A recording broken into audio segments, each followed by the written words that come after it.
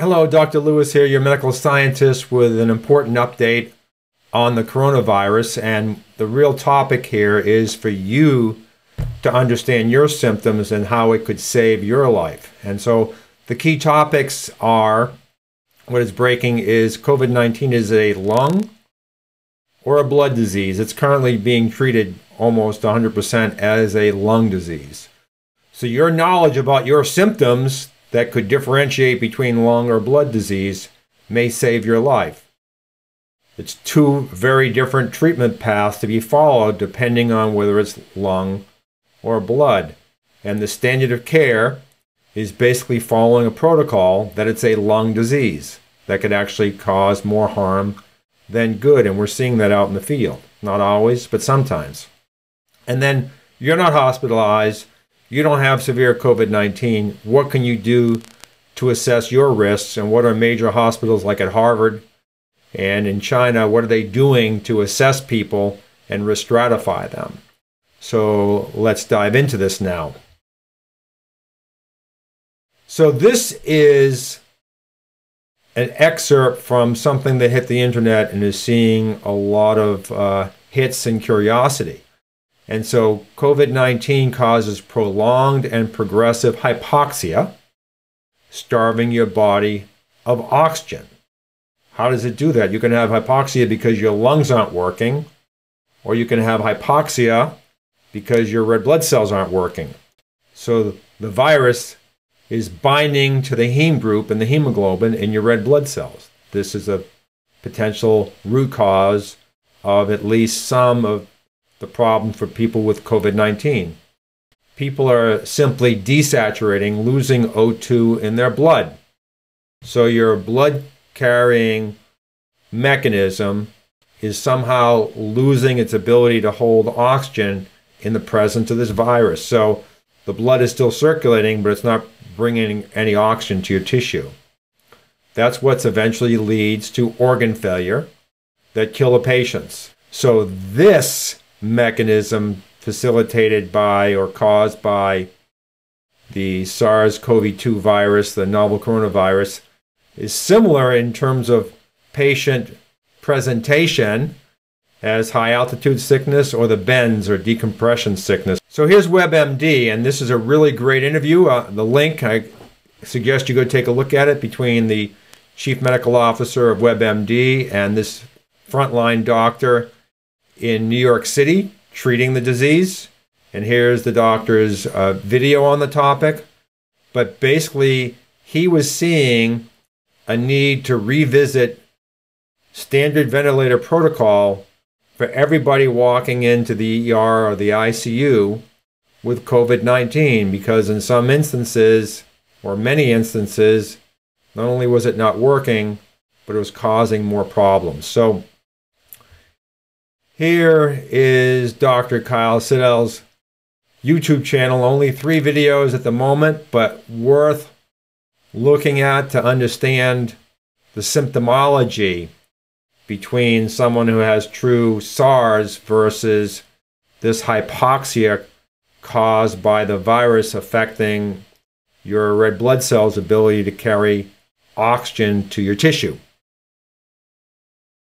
So here's from the person who really put this theory forward in Italy. And Italy, of course, saw very severe cases and mortality rates from COVID-19. Italy was providing really good information. So here is Dr. Luciano Gattinoni. So what he's saying is the standard protocol is mechanically ventilating the patients. But he says we see distinct features of severe hypoxia, lack of oxygen to the tissue, often associated with near normal respiratory system compliance. So in other words, the person's not gasping for breath, they're actually breathing somewhat normally, so there's not like a stiff balloon in the lung, which requires ventilation. The balloon, the analogy is the balloon is actually very compliant, and it's very easy to breathe, but they're just not getting the oxygen. Therefore, the same disease actually presents itself with impressive non-uniformity. In other words, some have lungs that are really tightened up and are not functioning well, the pneumonia, and others are trying to open wide up, but they're just not getting enough oxygen. Those are the two presentations that are dominating. So here's what we're looking at is a type L and a type H. So respiratory treatment given this conceptual model of type L and type H must be treated differently. What we're saying here is rather than ventilators, we need high concentrations of oxygen at normal pressure for the patients in the type L category. So the hospitalists has jumped on board and they're saying that we need to be rethinking this as well. So it's beyond WebMD, it's beyond Italy, it's beyond one doctor in New York City. The hospitalist is reaching doctors that are managing cases in hospitals all over the country now. So this is the actual paper out of China that says that the COVID-19 attacks basically hemoglobin, and the summary is that the hemoglobin, the red blood cells, cannot carry the oxygen to the tissues. So in this paper recently published, 99 patients with the novel coronavirus pneumonia reported abnormal phenomena of hemoglobin-related biochemical indices of patients. In other words, they weren't getting oxygen to their lungs. So the neutrophil counts in most patients decreased. So it's a white blood cell count, so that's a clue, which everybody should be aware of. Values of ferritin, sedimentation rate, C-reactive protein, inflammation, protein, and other markers like lactose dehydrogenase increase significantly. And ferritin increases because the iron is being spit out of the red blood cell, and ferritin, iron storage, is picking up the excess iron circulating in your blood, which otherwise is fairly oxidizing, and trying to put it in storage, keep it away from damaging tissue. So patients' hemoglobin is decreasing and the heme is increasing. So they're not carrying oxygen, but we're seeing a lot of excess iron. Cells react to stress due to inflammation, producing large amounts of serum ferritin to bind free ions to reduce damage. So your body is responding.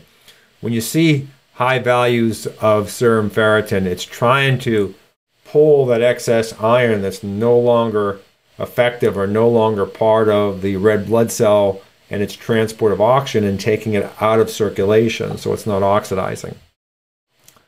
So this is what Harvard Medical School Mass General is doing. They're looking at the CBC with differential. They're looking at a complete metabolic panel, which includes fasting insulin. They're looking at ferritin. They're looking for the increase. They're looking for an increase in inflammation from C-reactive protein. They're looking at sedimentation rate, a very simple test. It looks at the settling of red blood cells over a course of an hour. All these tests you can do, maybe or maybe not at your doctor's office, but we can do these tests for you. They're also looking at viral serologies. Why are they looking at that? Because if you have a pre-viral burden, then the COVID-19 is going to be a lot worse. So we're looking to see what are your pre-existing condition in terms of viral burden. We're also looking at fibrinogen, which is a signal molecule for tissue repair and clotting, and D-dimer, which is a clotting factor. So what they're not looking at, curiously, is looking at uric acid. It's a test that we do.